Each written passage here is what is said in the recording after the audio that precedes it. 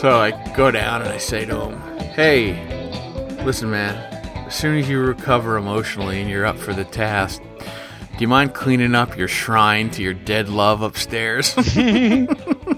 Jeez. Hello, and thanks for downloading the Sorry Excuses podcast, recording live via the internet. I'm your old pal Sanders. I'm your good buddy Liv. And if you are keeping score at home, this is episode 134, the Grateful Dead Day edition. How you doing, Livy? All right, man. Grateful Dead Day. Yeah, today is the 40th anniversary of Cornell 77, which is one of the preeminent live Grateful Dead shows. And I know that doesn't really resonate with you in particular, but if you'd indulge me for a minute, I want to take. I will indulge you, but it probably is responsible for why I think it might have been the Wall Street Journal that might have had a link to an article about them. Somebody I saw had a link about an article today about the Grateful Dead saying how they basically paved the way for the sharing economy. Okay. You know. Oh, interesting. And obviously it had to involve the whole taping stuff, you know. Yeah, sure.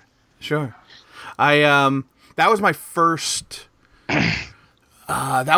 exposure to a shared economy. I was in high school and I started to get into music, and kid that I was on the track team with played guitar, and he was in, your typical high school cover band or whatever. And we'd hang out after practice and just kind of, do high school shit. Yep. And we ended up at this record store, and he's like, "Check this out. Come to the back, man. Come to the back." And you go to the back, and it's a whole, cassette rack of tapes. And he's like, "We should take this one." And he takes it, and then he puts one back in its place. I'm like, "Whoa, what's going on?" And he explained to me the whole tape trading procedure, which years later I got into with Blues Traveler, much to Matt Soap's amusement, that I was such a huge Blues Traveler fan. But yeah, I traded tapes, and the internet was a great facilitator of that. But this particular show, this Cornell 77, was obviously a live recorded show that a Deadhead had traded around. And by Cornell, you mean Ithaca, right? Ithaca 77, right? Yeah, exactly. Yeah. Just so Cornell you University might not know, about Cornell out there, because people don't know shit. Really? You think there's a lot of people murderers listening to the show? That's right. I forgot. Now we probably gave them a place. Hey, you want to go find some friggin' smart people to molest and kill? Go to Ithaca, New York.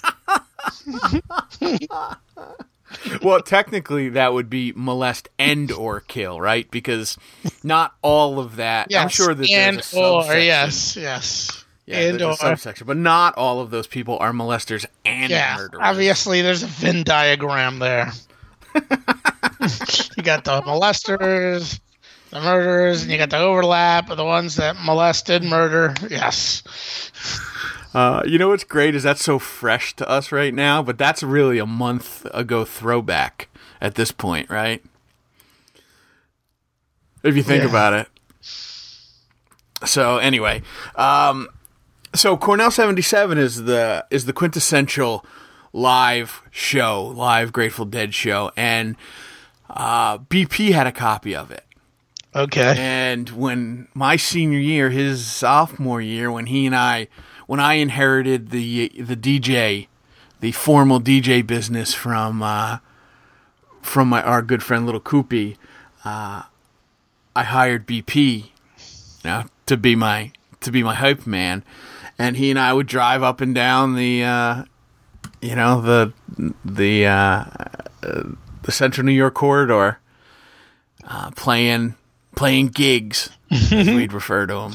Working your way up and down the sorority formal circuit and whatnot. Yes.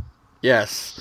And we go all the way up to Alexandria Bay, all the way down to Binghamton. I realize that that's not a very far stretch. It's, it's probably a 2.5 hour drive from Binghamton to Alexandria Bay. But that was our deal. That was our deal. And what we'd do is we'd pop in Cornell 77, set 2, and we'd we would just road trip in the Crown Vic. Because at that time, Mike Peters had the car on campus. Yep. So he and I remember. He and Brian. I remember the Crown Vic. And we would cruise up and down, snowstorms, blizzards, ice storms, didn't matter. Just him and I rocking out to Cornell 77. And if I was thinking about this, and I'm sincere in this, and I know that this is just timely, so it's I've got a little bit of a bias towards it. But if I had a time machine and could go back to one moment, one series of moments, right? Like one event, whether that event took place in a day or over a weekend, I could go back and re-experience one of my college experiences. I would say going up to Alexandria Bay for the Gamma Phi Beta Winter Formal in the Crown Vic, playing Cornell 77, and pre-gaming the formal in the hot tub with Brian, just he and I, together in the heart-shaped jacuzzi, would be on my short list of the events that I would spend my one token on. I mean, there's got to be others, but like that always sticks out in my mind. And I think because there is figuratively and literally a soundtrack to that encounter, to those events. You know what I mean? Yeah. Well, all right. My train's here. It was good catching up with you again. It's good to take you up to Ithaca, man. There's a big party tonight celebrating Cornell 77. You don't want to miss the train, man. Party's supposed to be rocked at least 4 a.m, so you got plenty of time. Very good. Well, thank you for indulging me, and hopefully, hopefully BP shares those sentiments, or at least has the opportunity, to revisit that memory. Whether it holds, at this point in his life, I'm sure there's a couple other things he'd like to save his time machine token for. But you mean but deep down, other than hanging out in the hot tub with you back in 1996 or whatever? Right. Yeah. I do believe that was probably the same weekend that I'd vomited all over his room before I even really knew him. You think it was before? I think it might have been the same week. He was definitely at formal with you. Was it like late in the semester of the fall semester, right? Oh, yeah, no doubt. It was definitely wintertime. Yep. It was definitely wintertime. Yeah. I want to say, I wouldn't find that if I Googled it online. Gamma Phi Beta but I'm Formal. sure that's probably what it was. Let's just say that because it makes it that much better for the audience. Yeah, no, that is a great... I think while at the same time I was getting ridiculously drunk with Fredo and we were getting cut off after one drink in Fagan's and friggin' ended up in the parking lot, which probably isn't even a parking lot anymore, and carried back to the mount in the back of a police cruiser. I think Fredo even got whether it's like warnings from the school or whatever. We had to come down and, residents, the residence hall or whatever. I think he even got a citation. Yeah. Right. That's great. Didn't you buy the pizza and took it for a ride in the back of the squad car? Is that true or no? I'm sure he probably did, but we don't really. Even the story at the time, the next day was Fredo was like, I was all drunk. I vomited all over myself, but you were fine. Yeah, he remembers everything, and I didn't remember any of it, but I was the one that was fine. So you know what's great? Let's say that the 1106, or let's call it my college experience, right? Yeah. If we were to reduce that to a movie, and you use the Star Wars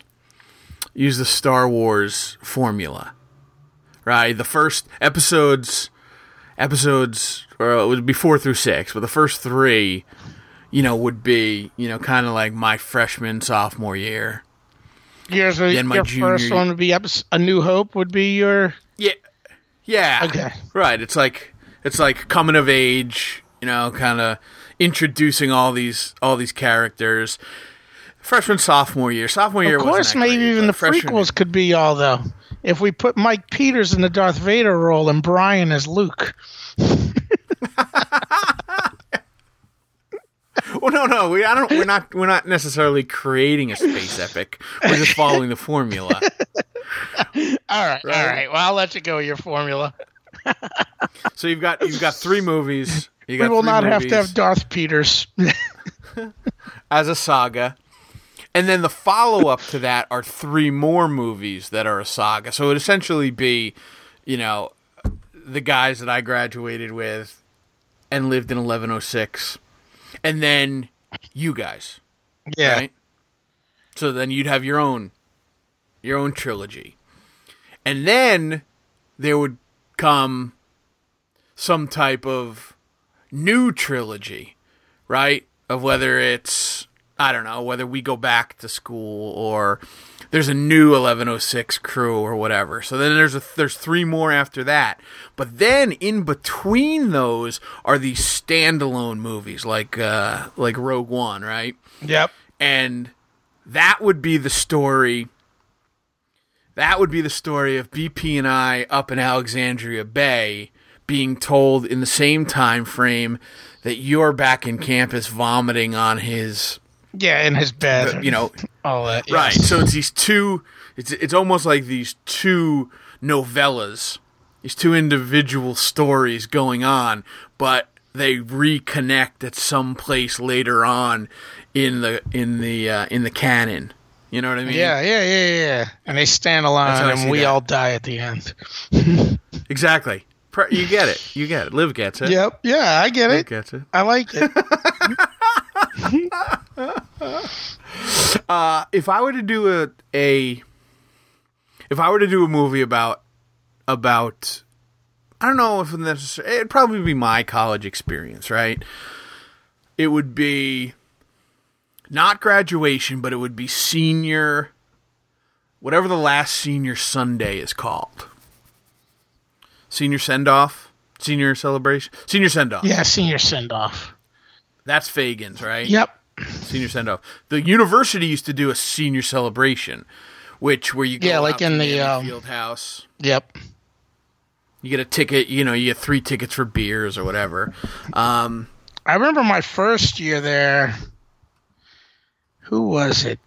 I was a freshman, and they had like G Love and Special Sauce playing that thing for the seniors. Yeah. I mean, by the time I was a senior, it was really lame. They had a decent band. I do remember that, and it was a fun time. It was me and Laughlin. I think everybody else might have been working. It was me and Laughlin. We hung out with Corey Brand was her name back then. Okay. I believe her name is Corey Penn now. She was a mass hole. She was from like Linfield or Peabody. She grew up with Soap. And she was always like, Corey, Soap's friend Corey. And then like, I don't know, a month before school ended, they started to date.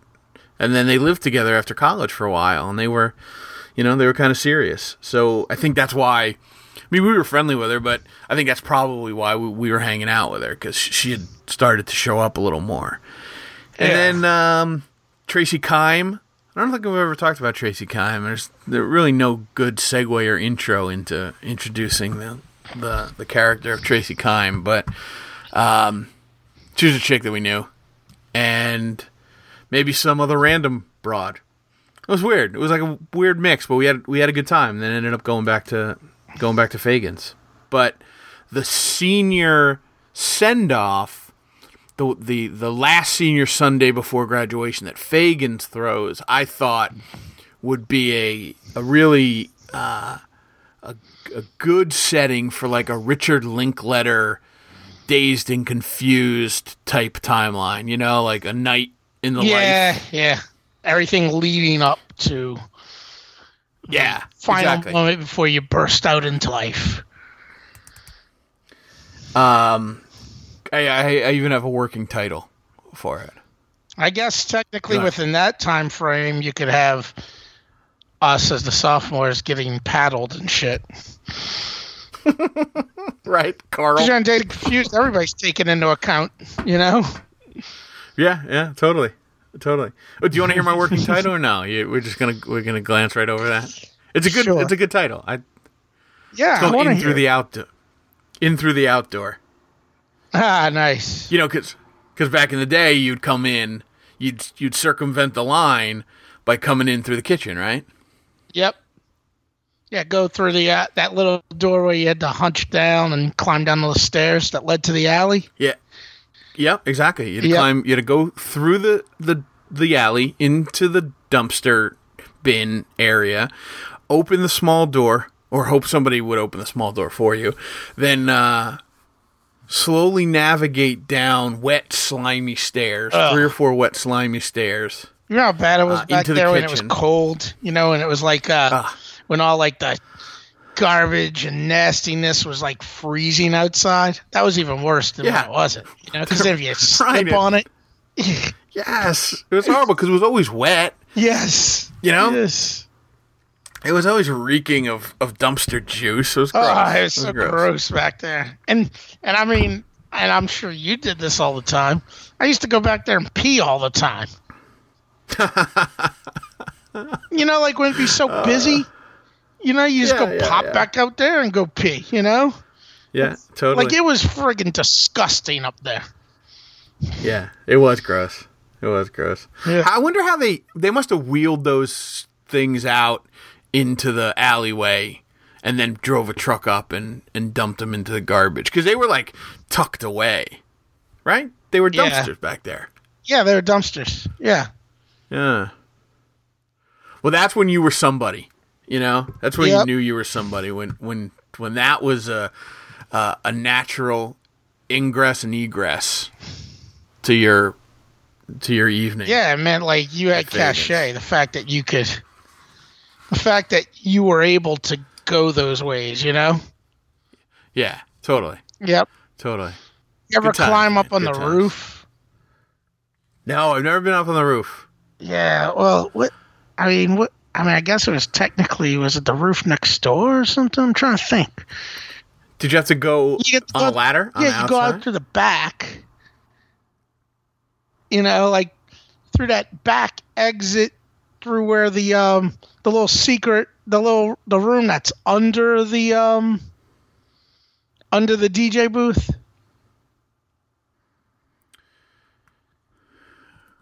Wait, say it again? You're the room under the DJ booth. Yes, okay, the room under the DJ booth. There's like an emergency exit back there.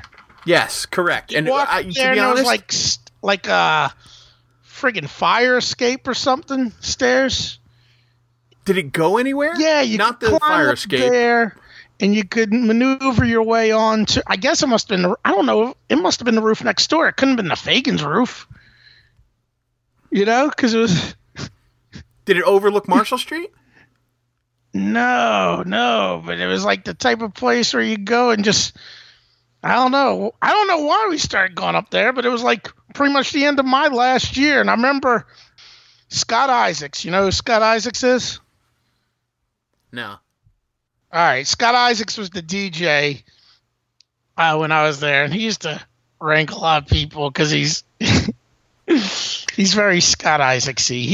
He's like a super regular at Poorhouse Syracuse events now because he's like a producer for WCVB.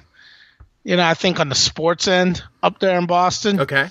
He's a very, very sweet kid, but he's You know, very sweet kid. And he was there. He'd been taking pictures. I hope this isn't interrupting your story. You know? No, I think my story's over. All right. And since I technically graduated in 99, Scott was he was a year behind me. He was graduating 99, you know? And I guess he was going around taking pictures with everybody well known on campus as far as he was concerned. And I'm up on that roof with a couple of people, you know? I don't even know who was there. There was probably a broad, probably another dude. We're just hanging out, you know? Probably smoking dope, drinking drinks or whatever, you know? Okay. And this is like the very last night. I don't know if it's senior Sunday send-off or what, or maybe the week leading up to it. It's right at the end, you know? And Scott Isaacs comes walking out on that roof, and he's like, Liv, I finally found you. And he's like, I got pictures with blah, blah, blah, and Donovan McNabb, and everybody on campus, and finally, I'm going to get a picture with you. That's great. And he dragged me down to the fucking roof. And I love that he put you in this... Yeah, I remember thinking, I was like, oh, you put me on par with people that you couldn't leave this university without, you know, the celebrities. Right, Donovan McNabb. You and Donovan McNabb. Yeah, that's what he grouped it. I was like, it was hilarious. But, you know, like you're saying, though, when we were there, we were like the celebrities. Yeah, right. You know? I mean, it's like everybody knew, anybody that ever walked in Vegas knew who the hell you were, you know? When you were there. Right. I mean, you wouldn't have got on the bar and gotten naked if you didn't feel like you were like somehow didn't feel like friggin' Teflon, basically, like invincible. Yeah, right. Like I had a pass. Exactly. And I mean, honest to goodness, I did. Right? And that was the great thing. When you reach that level, you had a pass to do whatever you wanted. So I'm saying, I think it wasn't like just anybody could go walking through the back, or anybody could just go on the fucking roof and, you know, smoke pot, you know? Shit like that. All the liability issues. Yeah. Right. Just even the liability issues on the standard operating procedure, like climbing up to the DJ. That's what I was going to say. The fucking the steel ladder that you pulled out and climbed up. And how often did you climb up and down that thing when you were completely inebriated? All the time. Every time. Every time. You know how many times I had to take a piss in a given DJ shift? I didn't drink on Wednesdays. Because I had classes on Thursdays, and you know, yep. I'd occasionally have a couple drinks on a Sunday, but I had classes on Monday. But if I worked a Thursday night, you know, I wasn't always the Wednesday Sunday guy. You know, I had to work my way up to that. I'd work a Thursday night, I'd have to work a Friday night or a Saturday night, and you know, they'd feed you drinks. Yeah, you get wasted. I had to piss at least 12 times in a 4-hour shift. Yep. And I remember going, because, you know, if you weren't the DJ, but you knew him and you weren't working, you'd want to go and hang out up there because it was cool, you know? You go hang out, friggin' pick out music, and you could look over the crowd. You didn't have to, you didn't have to fraternize with anybody. Exactly. Right. You were literally above the fray. Right, and on the nights that I had worked, everybody else had off. Yep. So that's what they would do. They'd come up. That would be part of the cycle, you know, of the rounds. Come down around midnight, 11:30 midnight, have a couple drinks, say hello, maybe stop up or maybe not. Go across the street to Lucy's, have a few drinks, come back. And if you hadn't stopped up earlier, you'd stop up again, listen to a song or two, request a song or two, then go back down, wait for after hours, wait till I cleaned up. Like it was like Groundhog Day. Every day was Groundhog Day. Yep, it totally was, man. And the other thing was, you remember climbing up that ladder. I mean, You had to go through. It was right over the dish room. So it's like I'm surprised nobody hurt themselves. It was always slick. Yes, and guys were working. That's where they washed dishes. That's where they washed the glasses and the goblets. Yeah. And, all the glassware. You'd have to climb up that ladder like in your slippery ass wet shoes. It was like asking for like a fucking a disaster, asking for like an injury. And I can't believe it never happened. Not while we were there. Just crazy. Yeah, absolutely, man. Absolutely. The amount of shit you can survive when you're young is amazing.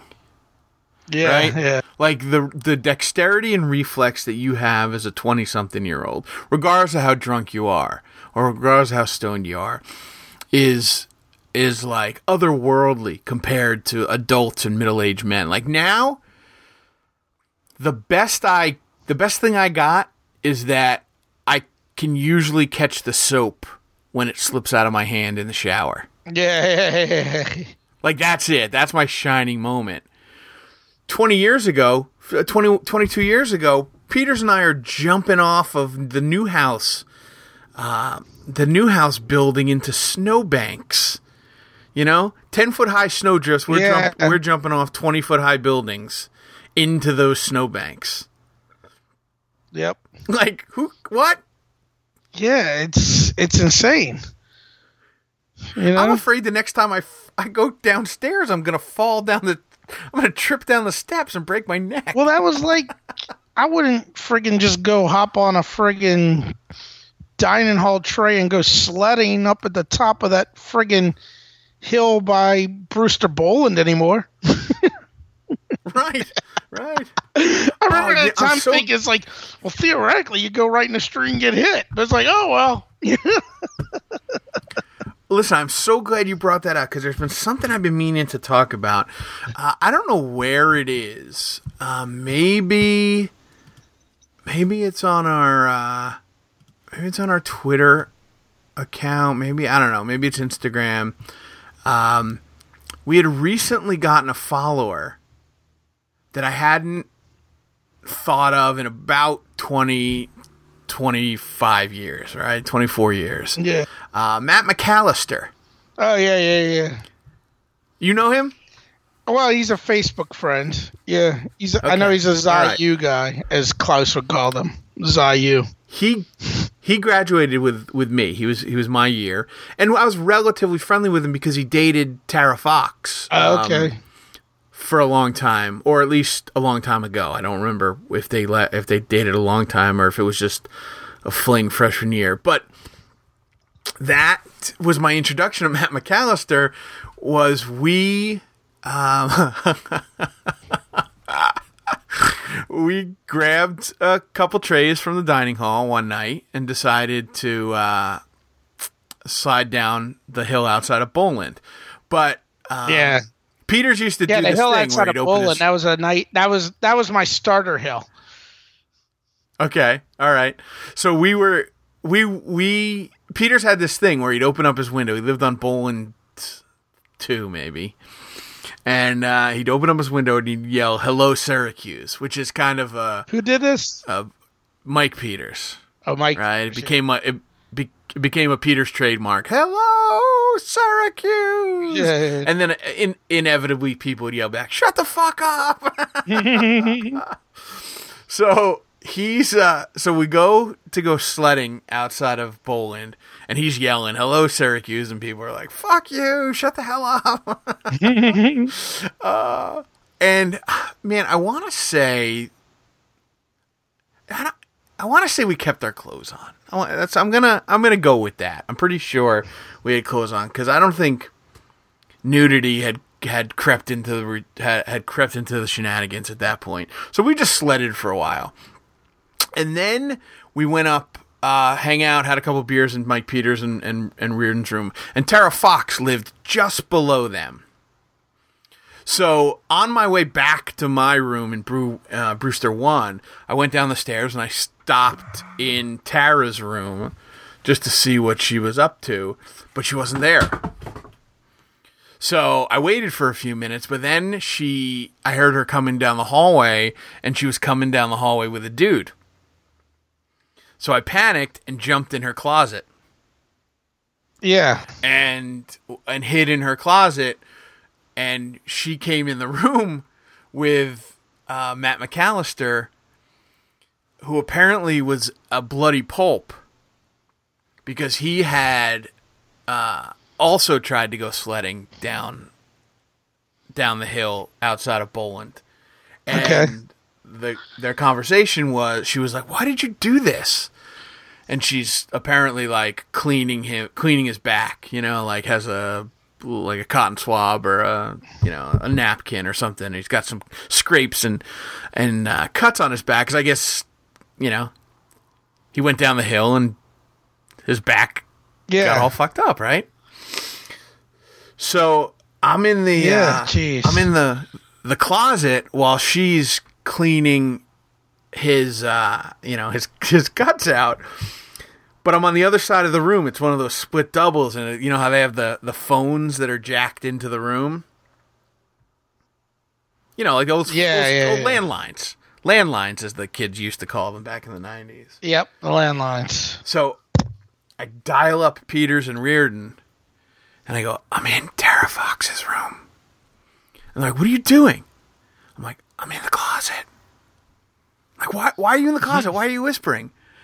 I'm like, "She's in here with Matt McAllister." And they're like, "What are they doing? You got to get out of there." I'm like, "She's cleaning his guts. She's cleaning his guts." And Reardon's going, "She's licking his nuts. She's licking his nuts."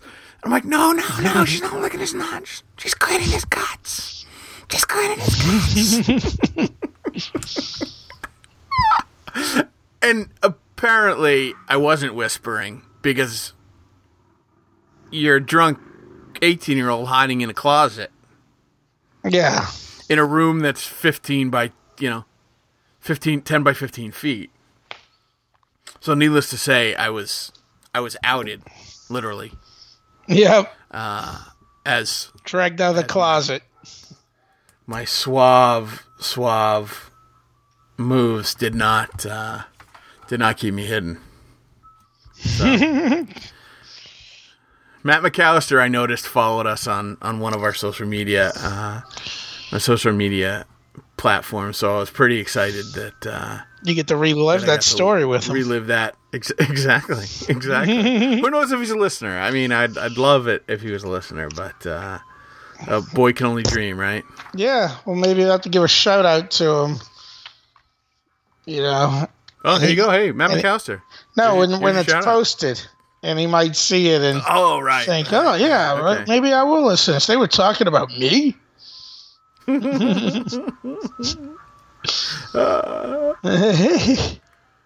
That's nice. So there we go. You want some ice cream? Yeah, sure. Go get me a bubble play. I'll take. I'm always partial to the strawberry shortcake. Okay. The Good Humor strawberry shortcake with the on the stick with the crumbles on the outside. Yeah. What about a 3-stage bomb pop? That's always a good one.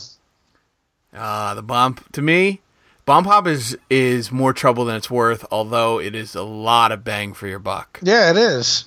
It's cheap as hell, because all it is ice flavor. I always like bubble play. Choco Taco was good. You ever have the Choco Taco? Sure. That whole rubbery taco thing. Yeah. The bubble play had the pink glove with the baseball piece of gum in, and the ice cream tasted almost like Pepto-Bismol. Yeah. I didn't have ice cream trucks when I was a little kid, because we lived in a real rural part of town, So now you're like me. You live in the hood, so you always have them. Because I always have them in my neighborhood now, because they're all over the hood. Always. And there's a couple of them that go by, but I like the guy that has the soft serve machine in his. That's a fancy one. Yeah, and like you can get it chocolate dipped. Yeah. You can I get remember I was chocolate little, dip. and that was always a big thing because they'd like when I'm talking like 3 years old even, because that's what I remember when my brother Chris was playing baseball at Metairie Playground. You know, we'd go there for his night games. I remember like 3 or 4 years old or whatever, and they'd, you know, ice cream man would always make his way in the playground because that was like, you know, Oh, of course. friggin' fish Gold. barrel there, man. Yeah, Flock totally. to that, and you know, that's one of my early memories of my childhood there, a fond memory. I remember actually being in Syracuse, and this was between, when was this? This must have been between junior and senior year, or the summer of '97, because this guy should have graduated. This guy, Neil Leary, who was up there, and I was hanging out with that guy during the summer. You know how it is when you're up there for the summer. You know, summer makes weird friendships, sort of, you know? Yeah, so absolutely. Absolutely. So- Enter Dan Ornstein. Yeah. So I remember for first part of the summer, Steve and I were like living in the house together, you know, but then like I think Steve might have gone home to Reading for a bit, you know, and it was just me. And I remember this dude Neil, who was one of the other guys that was up there, and he used to date a girl that worked at Fagan's. She was a cocktail waitress. She was his year. Whatever, we're just hanging out. I think he was trying to take like a final class I had to take just to finish up graduation. And one day we're hanging out and we hear the ice cream truck, and we just went like sprinting out of the house, sprinting like 2 blocks down to track down the ice cream truck. Down the hill or up the hill? It was probably actually on the backside. What was the backside Okay. street right there? Was it that ran along? Was it Ostrom? That's Ostrom. Yeah. So I guess it was up and over. You know. All right. I mean, Like, who are you ice kidding? cream Everywhere. truck. Everywhere was uphill. Yeah. Yep. What'd you end up getting? I don't even remember. We were just psyched to get the ice cream truck that day, you know? It might have been a Choco Taco. Speaking of our social media accounts, we got a new follower. Oh, yeah? Who's that? Pearl Washington Jr. Yeah, you know, I saw that recently, and I was like, I guess that's, yeah. I mean, maybe he was just going out to follow all things Cuse related, I guess. I don't know. Yeah, I mean, that makes sense. Follower? Say that again? Did you look into the profile? Because I didn't do too much searching. Because sometimes people just take names and run with it, you know? No, it's definitely his son, because he has started the the tournament. Yeah. He's got a team. Oh, okay.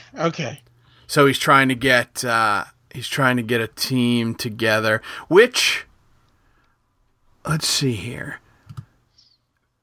I took a look at the team. The one like Syracuse has been doing the past few years, the alumni, the Bayheim's Army thing? The Bay, exactly. Yeah, I saw today that they need a few more votes, because it's based on how many votes you get if you get a position in tournament. Of course, Syracuse always has enough. You know, you need so many Twitter likes or something like that, you know. Although I was thinking about making the Pearl 31s as the team, the official tournament team of the 2-star ExCuses, but I'm looking at the roster, and it's, other than the fact it's Pearl, It's probably lots of Brooklyn guys. It's Dwayne Johnson Jr. Who else? Who'd you say? So besides Dwayne Washington Jr., there's really no other Syracuse connection. Yeah. I don't know. I thought he stayed up in Syracuse after he graduated. Pearl? I mean, I know he was up there. He was working for like the recreation department, but I don't know about. I mean, honestly, I don't know much about his son. You know, how old's the son? You know, I mean, does it say? No. No, but I mean, he looks mid-30s. No, he can't be mid-30s.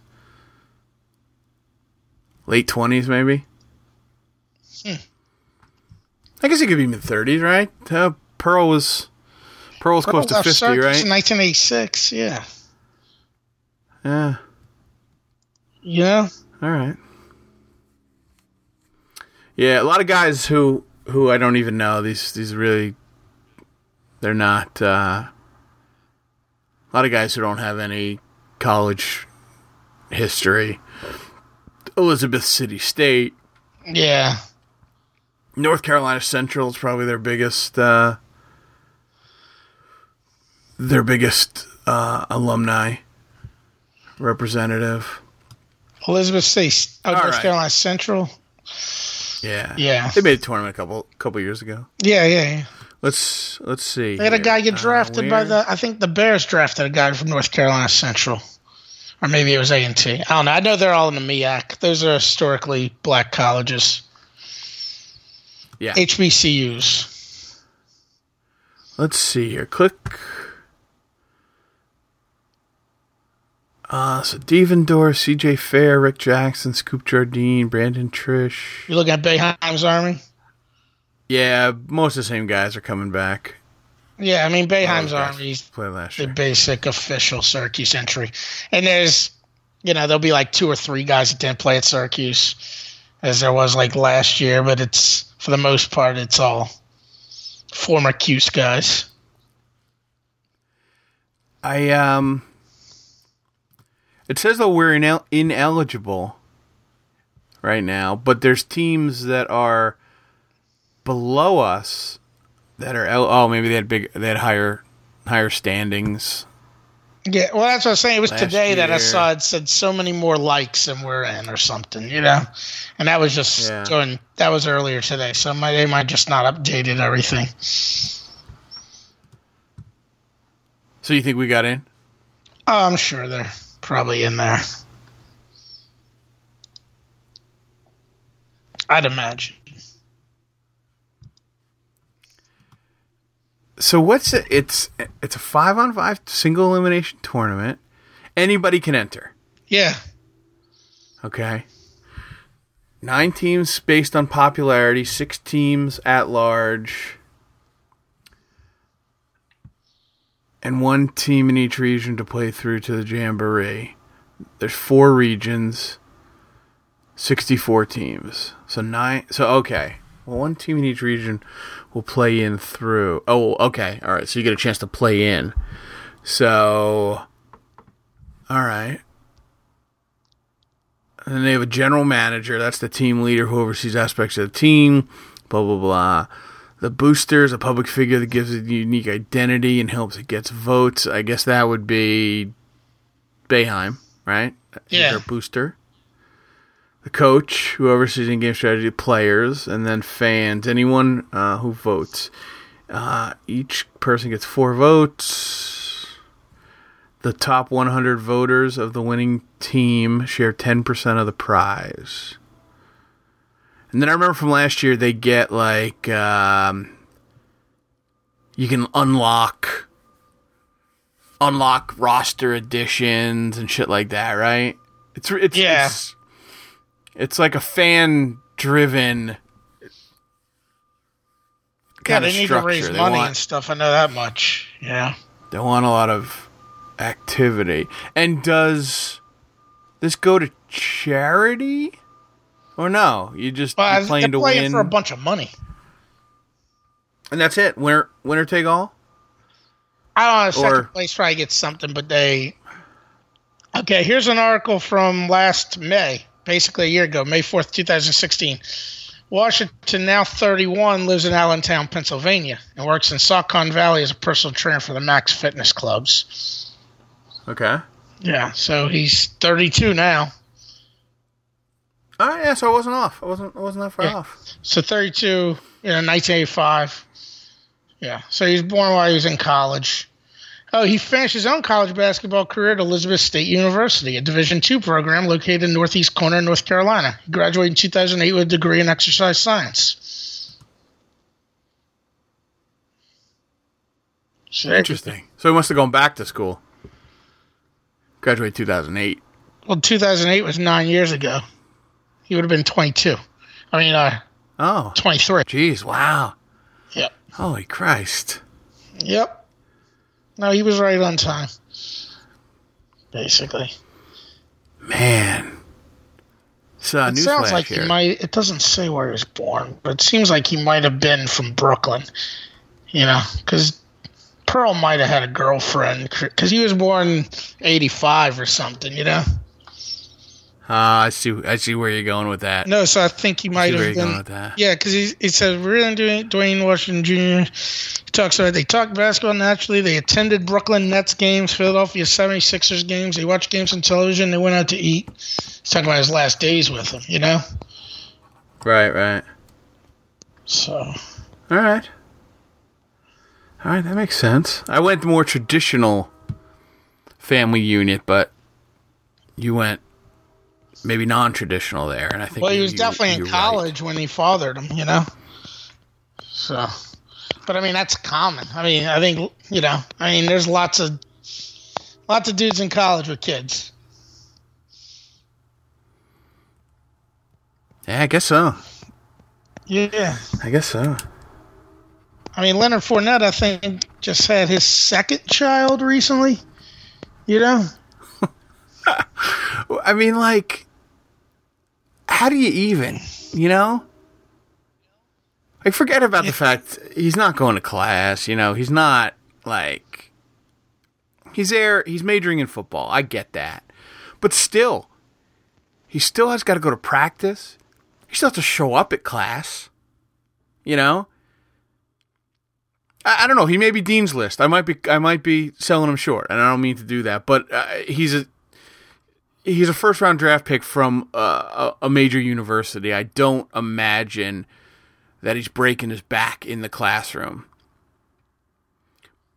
But even with that, he's still only a 22-year-old kid, 22-year-old man who's in college, not making any revenue. Kids are stupid, man. I think by the time you're 18, friggin', because it's not like he impregnated a girl when he was 14. Yeah. I mean, I think the first kid, he probably impregnated the wife when he was 18. I mean, people know by the time they're 18 how babies are made.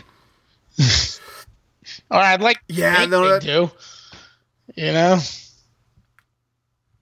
I mean, I get that, but... And I understand that there's that aspect of, of indestructible, that mindset of being indestructible, and that there are no consequences when you're 16 to 20, 21, 22. Like you can jump off of. Where's Willingboro, New Jersey? That is down south. It's okay, because that's listed as the hometown of Dwayne Pearl Washington Jr. Interesting. On his Elizabeth State Viking. Oh well, no, because that was before he played for the Nets. That he would have been born. Yeah, Willingboro's a good hour away from where the Nets would have played. And his high school is Lenape Regional. Lenape. If that's right.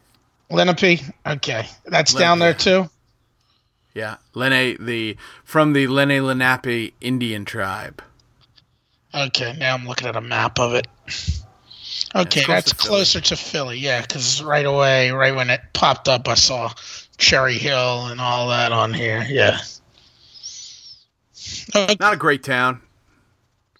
Kind of rough. Yeah. Interesting.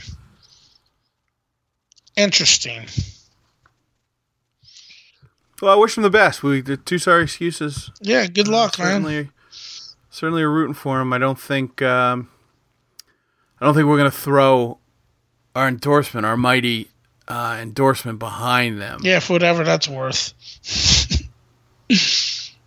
But we will be keeping an eye on Dude, that school's got a 7,064 person enrollment. That's huge. All right, that's enough about the Pearl Sun. Yeah, what else you got? I mean, this is, since we are talking about a lot of Syracuse today, I came home and in the mail was the Syracuse University magazine spring 2017. Ah, interesting. I haven't gotten that yet. Yeah, it just came in today. And there's a couple of notable things in here. First, in the in memoriam, you'll notice that under 2014 is Fab Mello. That's, I don't know if it's morbid or not, but that's the first section I always go to, is the in memoriam section. And then I see people like in my years, and I'm like, I don't know those people. I'm like, oh man, it's terrible. People died so young. Yeah. Yeah. But if you go to page 53 in here, they got a little article about Giving Cuse Day. And then there's a quote in here. It said Matthew Livicari, 99, I'm eternally grateful for the opportunity that was given to me by Syracuse University. It has resonated through my entire life, ever since I enrolled as a wide-eyed 18-year-old. I remember when you gave that quote. I officially Did you know that? What's that? Did you know that was going to be published? Yeah, because an email was sent to me back in January or late December or something. They're like, I think the given day might have been November, and they were like, we saw your quote, and we were wondering if we could use it, if we could publish it in the spring alumni magazine. I was like, and I responded, I was like, basically like, hell yeah. You son of a bitch. I was like, oh, can you actually fix this? Because I was like, there's something that seemed a bit off, And she put it, and my name is spelt correctly, so I'm happy. So I can die an accomplished man. I have been published in the Syracuse Alumni Magazine, which is being read by slightly a few hundred more people than listen to our podcast. So very nice. Whatever. Very if you get to that point, you might not even get to that point because it's all in the middle of but you might come across it because you start in the back usually because that's where the deaths are and what alumni are up to, and you look to see, all right, do I know anybody that died? All right, do I know anybody that's doing anything?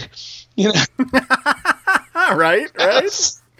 I'm with you. But you're probably not going to notice that, although it is kind of in a prime spot if you're going to be just thrown in text.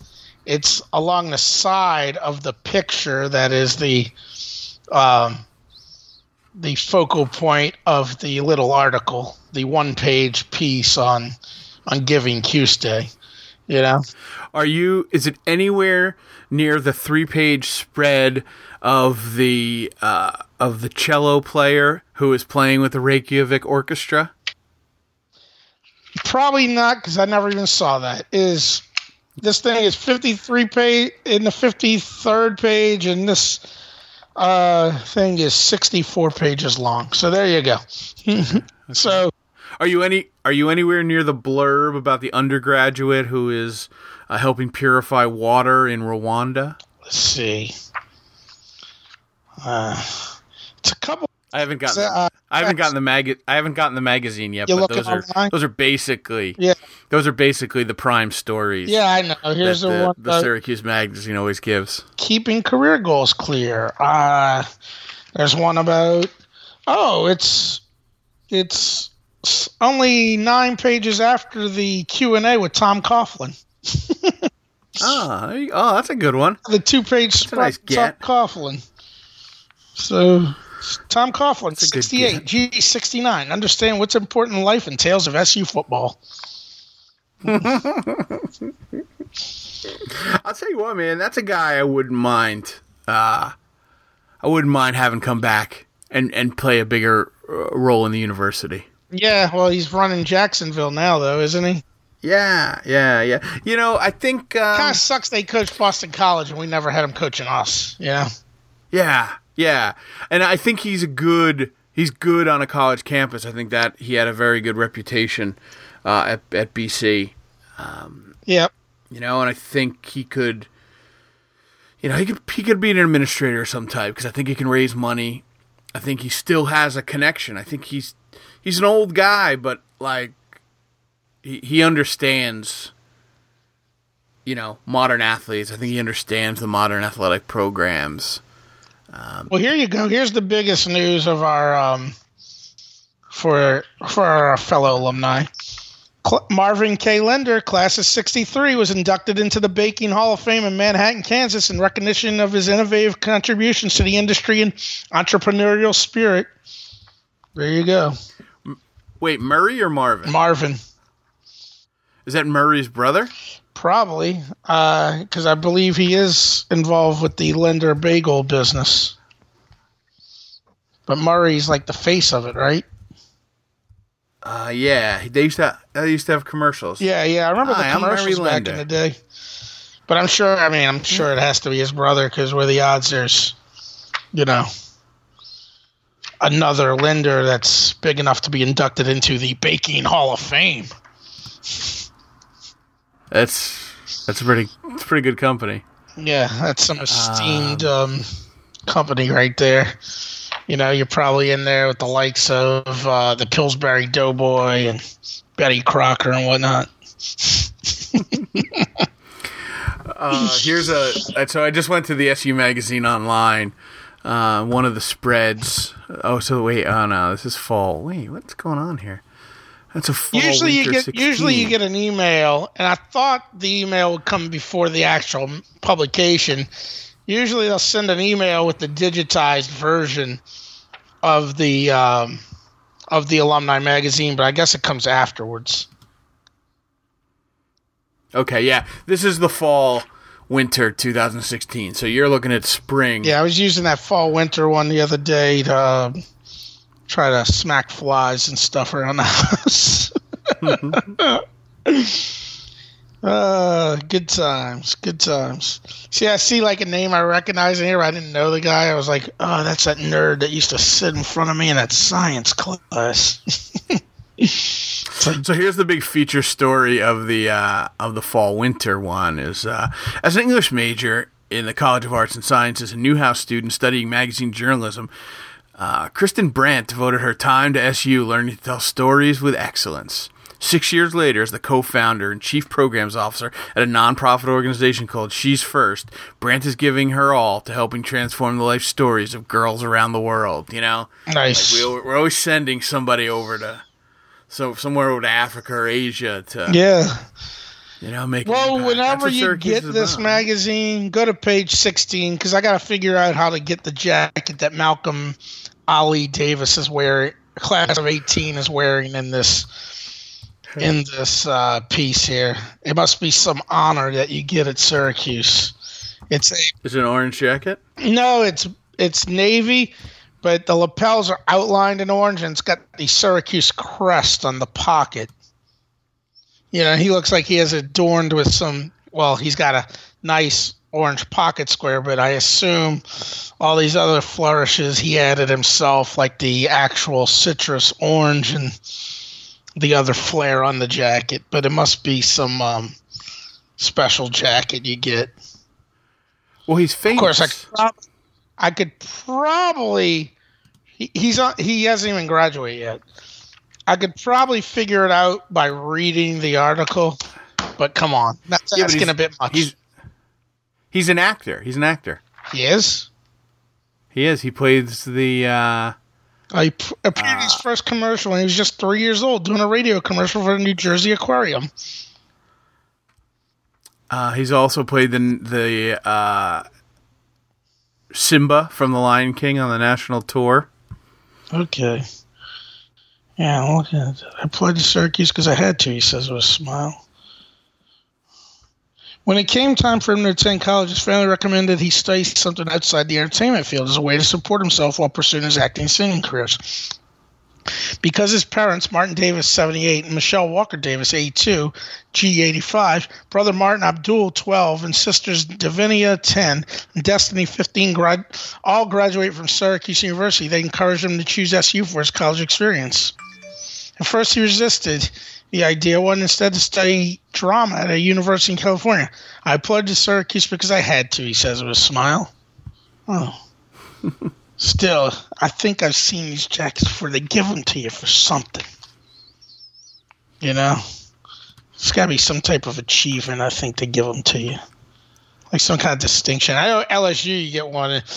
They'll give you this purple jacket if you donate so much money to the school.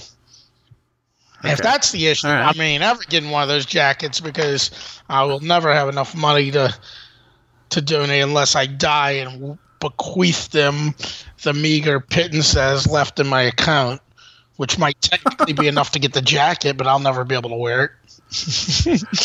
Get the jacket and bury me in it. All right. They expedite the probate process just so you can get the jacket delivered. Yeah. You know, the other day I was actually thinking about how I would, if I knew I was going to die or something, how I would get around. You know, if I knew I was going to die in the next couple of weeks, how I would get around the issue of getting rid of all my money, you know, since I'm so mired in legal student loan debt, you know? Oh, yeah. I was like, I guess I could, you know, if I had enough money to buy off the house, which I might between all of my assets, you know, like, you know, retirement and what I have in savings. You know, I might have enough to pay off the balance. So you would take that and pay off the balance, do the act of donation, sign a house, or just sell the house and donate the money to somebody. But it'd be easier just to convert to buy the house and then donate it to somebody before you died, you know? I think that would be an easier way to go about it than having to deal with actually trying to transfer tens of thousands of dollars at a time to somebody, you know, because they ask more questions for stuff like that. Right. Right. Thought to be thinking right now. See, that's way more clever than my idea. I have a series of treasure maps that I've conveniently hidden around my house, and it's like a scavenger hunt. Okay. The first team anyway. I broke up my family into teams, and you know, it's the first one to collect the most points during the scavenger hunt wins all of my debt. Yeah. Wins all your. See, that's the problem. I never want my. As long as I have debt like that, I would never want my. I would never want my succession opened because then the debt attaches, you know? Yeah. So, oh well. All right, man. Well, you got anything else? No, that's it. All right. That's it for me. Right. That's it for me. Although, if very Cuse heavy episode. It was a very Cuse heavy episode. But if you have some time, I suggest you go rent the movie Scavenger Hunt. If you've never seen that movie, it's a classic. Who's that? Name somebody.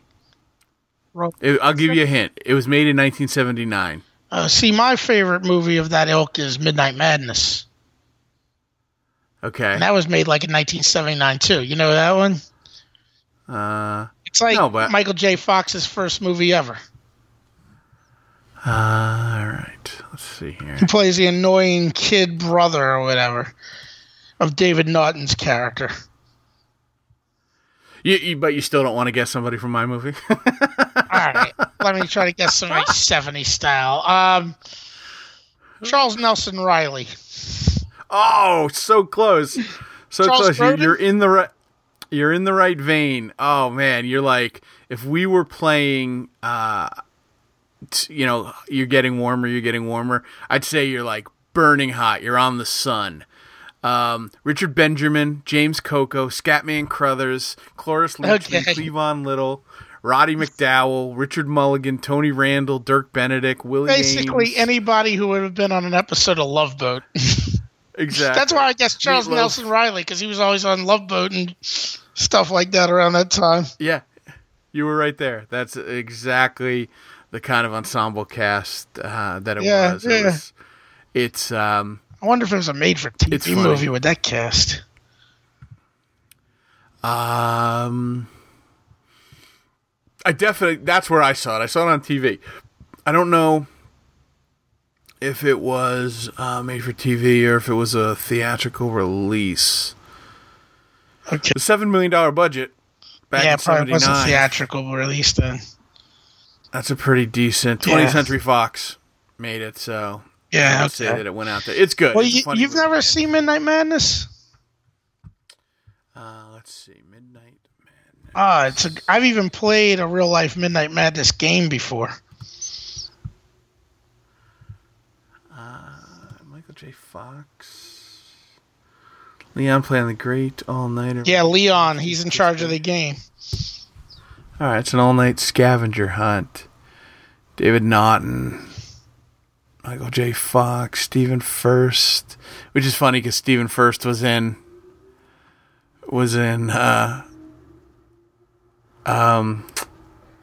Scavenger Hunt, the movie we were just talking about. Yeah. He's a specialist in scavenger hunt films. Yes, apparently. And they just go and shenanigans ensue. Yeah, it's a race basically, like there's the Meathead team, the Mean Machine or whatever. Yeah, it's like the football team, and like that's a great scene because they gotta go to the Pabst Blue Ribbon brewery, and one of the meatheads falls into the big vat of beer. It's a great movie. It used to be on all the time when we were like 7 or 8 years old. When we first got cable. It was one of those movies that was constantly on during the summer when you're a kid. Yes. Yep. Those movies you end up watching all the time. There was a 2001 rip-off remake called Rat Race. Yes, that was with Rowan Atkinson. I know he was in that. Yeah, Breckenmeyer, Amy Smart. Basically the same. Yeah. Just that was like a modern day. Yeah, Rat Race. Yeah, I remember that. I never did see it though. I think I saw a few minutes of it. It's not particularly good. Rowan Atkinson steals the show, and of course, basically that's all you need to know. All right, man. Then on that note, with apologies to Girk's brother, we will see you guys next week. Yeah. Good night, Fredo, and see you at the Residence Hall Administrator's office.